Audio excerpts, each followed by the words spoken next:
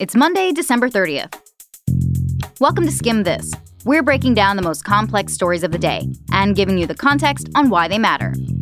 Today, we're looking at the people who shaped the most complex stories we covered this year.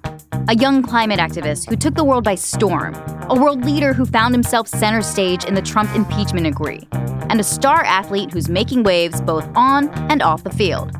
We're talking about the big names of 2019, in no particular order. We don't play faves. We're here to make your evening smarter. Let's skim this.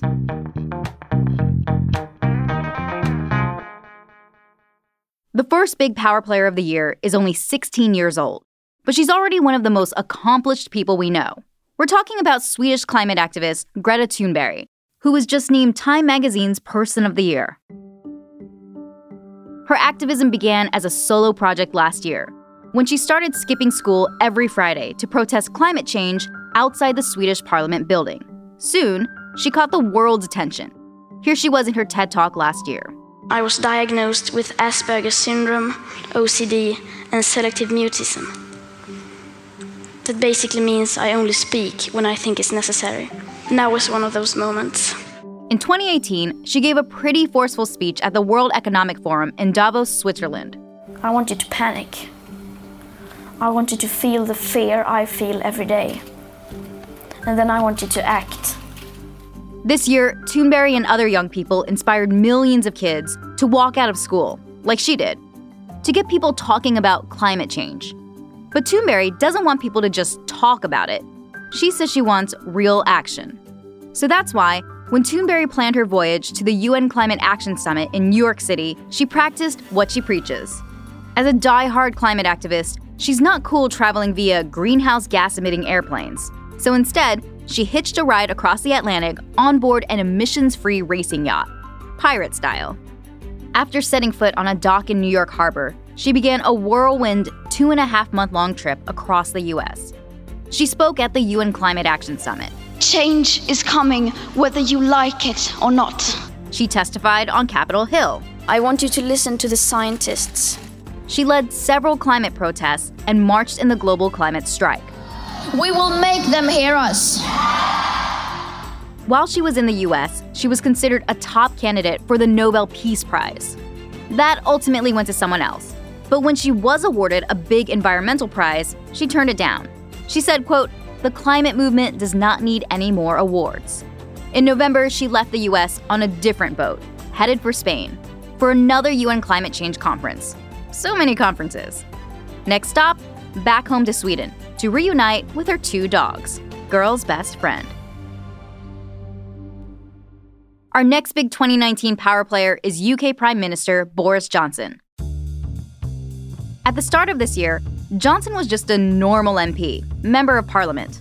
Famous for his brash personality and blonde floppy do, the former mayor of London had become a thorn in the side of then-Conservative Prime Minister Theresa May.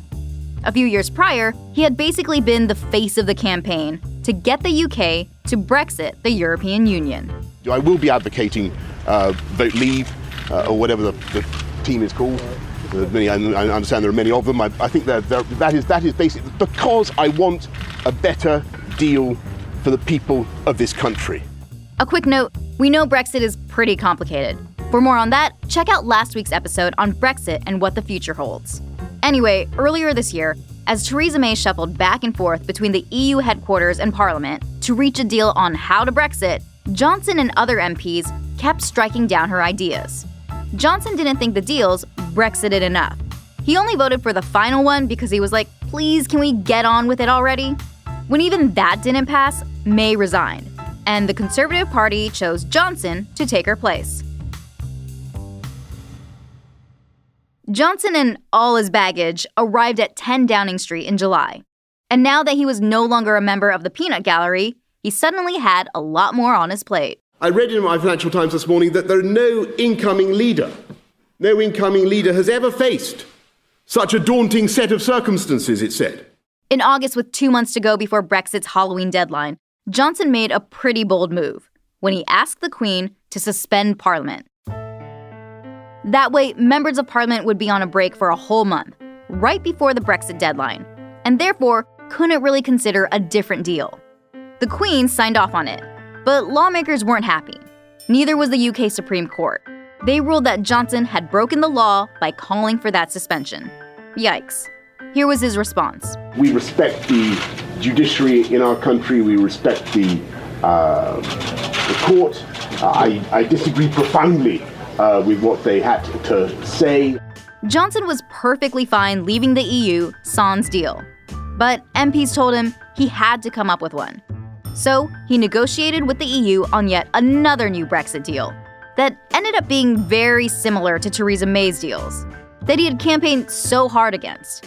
But he got that deal to pass and got yet another Brextension. Now the UK has until January 31st to leave. But twist, Johnson called for new elections to make sure he gets a parliament that'll allow him to do that. Those elections happened earlier this month, and Johnson's Conservative Party got an overwhelming majority in Parliament, which should make Brexiting a lot easier. Exactly what Johnson had on his holiday wish list.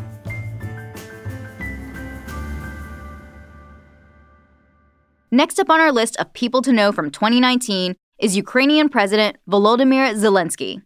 Poor guy. Ukraine has been in a bit of a rough spot lately, dealing with corruption, a war with Russian-backed troops in eastern Ukraine, and an overall crisis of confidence in the country's government. Before Zelensky was elected, polling data found that just 9% of Ukrainians had trust in their government. That was the lowest amount of any country on Earth. Zelensky was a political newbie whose biggest claim to fame was acting the role of Ukraine's president on a popular TV show. But to a whopping 73% of voters this year, Zelensky seemed like the right kind of outsider to really shake things up in Ukraine's government. And he did. Just minutes after becoming president, he dissolved parliament and called for new elections. And voters in Ukraine proceeded to get rid of a lot of sitting politicians and put a ton of Zelensky's people in instead. So Zelensky's no stranger to shaking things up. But probably nothing could have prepared him for getting swept up into America's political drama. Because, as I'm sure you've heard, Ukraine's kinda at the center of all the things in the US right now. It was reportedly President Trump and some of his top aides who had pressured Zelensky to launch an investigation into former VP Joe Biden's son, something Trump's critics see as a potential abuse of power. Zelensky was also the guy on the other end of the line when Trump seemed to set up a quid pro quo, saying Ukraine could get some much-needed help to fight Russia if that Biden investigation happened. Now, the actor-turned-politician is trying to avoid the spotlight. Whenever he's asked about impeachment, he keeps the focus on doing what's best for Ukraine and not getting into the drama. Before a guy also trying to retake territory seized by Russia and trying to steer Ukraine toward prosperity and away from a long history of corruption, Zelensky's role is probably one we'd rather not audition for. Another big name to know from 2019 is Carrie Lam. She's the leader of Hong Kong, and since anti-government, pro-democracy protests broke out this summer, she's kind of become public enemy number one for protesters on the ground. An important thing to know about Lam is that even though she was technically elected, Hong Kong's elections don't work the same as the US's. Instead, Lam was picked by members of an election committee. There are 1,200 of them in Hong Kong, and only a small handful of them are chosen by voters. In fact, when it comes to picking the leader of Hong Kong, only 0.03% of Hong Kong voters have a say.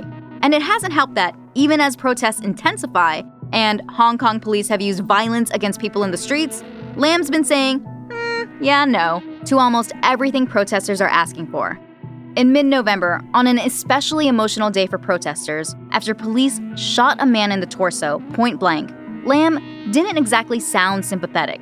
Instead, she blamed protesters for paralyzing the city and called them selfish. Another thing that's enraged protesters about Lam is her refusal to consider one of their top demands, granting universal suffrage to Hong Kong citizens. As in, letting the people of Hong Kong directly pick their representatives, because, as we've said, that would probably mean she's out of a job. We should say Carrie Lam may be really disliked in Hong Kong, but it's not clear she likes the job either. A lot of people see her as kind of a puppet of the Chinese government in Beijing, which could take full control of Hong Kong in a few decades, and really wants to maintain law and order. Lam even traveled to Beijing recently to meet with China's president, and her days as leader may be numbered. Since her replacement would probably need Beijing's sign-off too, it's likely that whoever takes Lam's job could find themselves as Hong Kong's next public enemy number 1. Our last big 2019 power player and person to know is Megan Rapinoe, one of the biggest names in sports right now. This summer as co-captain, she helped lead the U.S. women's national team to a championship win at the Women's World Cup. Aside from her famous pinkish-purple pixie cut, Rapinoe's also known for being pretty determined both on and off the field, advocating for LGBTQ rights and equal pay for women. Before bringing her team to victory, she famously rejected a potential offer from President Trump to visit the White House. Yeah, she's been pretty critical of his administration in the past. After her team's big win, she went on media rounds, and on CNN was asked what she would say to the president. Your message is excluding people. You're excluding me, you're excluding people that look like me, you're excluding people of color, you're excluding, Americans that maybe support you. But the fight Rapinoe has also made headlines for is the fight for equal pay. Here she is earlier this year accepting the award for FIFA's Best Women's Player. If everybody was as outraged about homophobia as the LGBTQ players, if everybody was as outraged about equal pay or the lack thereof or the lack of investment in the women's game other than just women, that would be the most inspiring thing to me.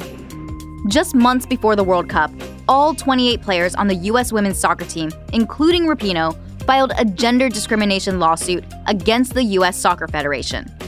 So now the entire team is essentially suing their employer and are alleging that they earn significantly less than their male counterparts on the U.S. men's team, despite the fact that they are winning more games and say they're bringing in more money. The result of that case is still TBD. In the meantime, expect to see more of Rapinoe in the year ahead, including maybe at the 2020 Olympics in Japan.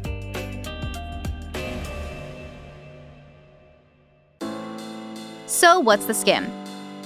This year we saw a ton of major events take place across the world. Climate change activism went mainstream. The UK got closer to Brexiting. Ukraine played a starring role in the impeachment inquiry. Hong Kong protesters hit the streets and stayed there, and the US women's soccer team showed the world how it's done. And at the center of all those events were the major players we just talked about.